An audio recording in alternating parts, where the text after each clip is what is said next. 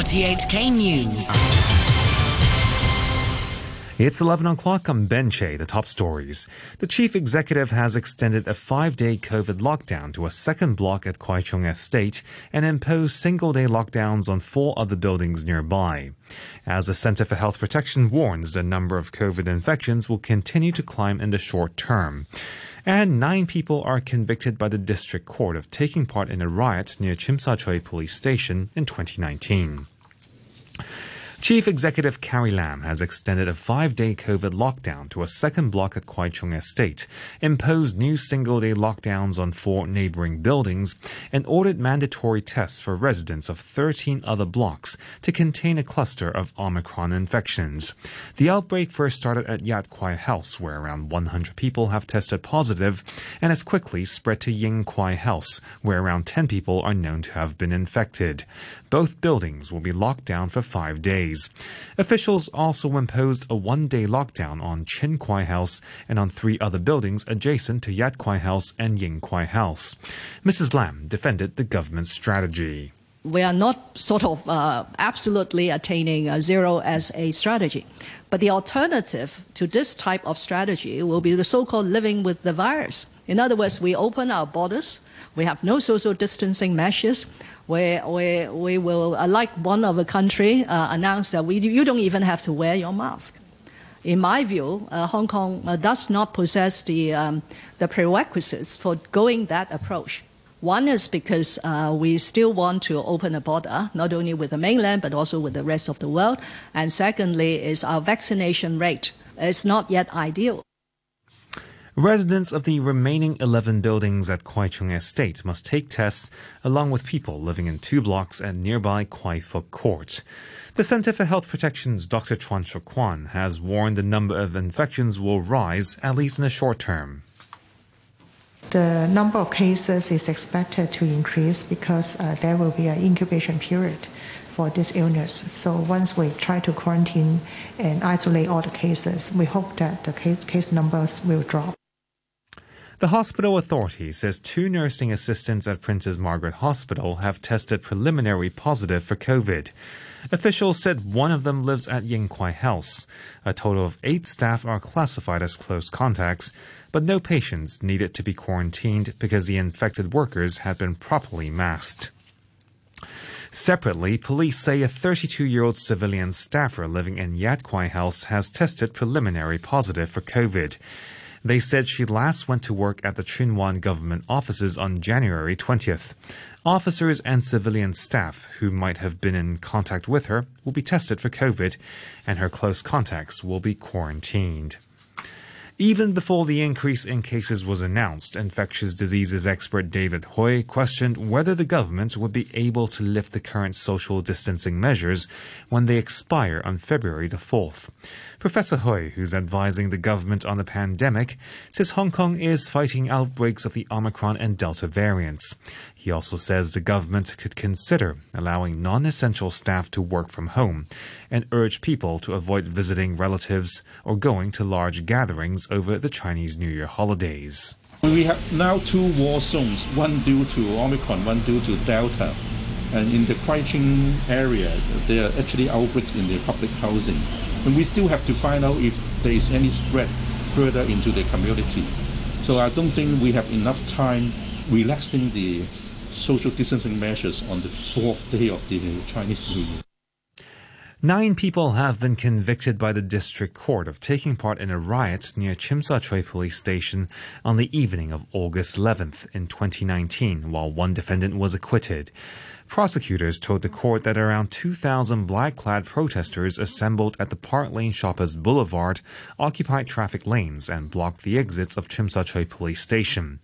Delivering his verdict, Judge Douglas Yao rejected some of the defendants' arguments that they didn't have time to leave, saying police had given repeated warnings. As for the only defendant who was acquitted, the judge said the testimony of the police officer against him was unreliable. The Customs Department says 9 people have been arrested after the seizure of about 25,000 cannabidiol products, or CBD, suspected of containing a dangerous drug. Officers raided 3 warehouses as well as 6 shops across the territory, including 3 run by a large retail chain earlier this week. RTHK, the time is now 5 minutes past 11. Scientists are warning that wildlife should be monitored for COVID because of concerns the virus may be jumping into animals from humans. The BBC's Navin Singh Khadka reports. The World Organization for Animal Health has so far recorded 625 COVID outbreaks in animals in more than 30 countries. But almost all the animals that tested positive were pets or in zoos, so could be easily examined.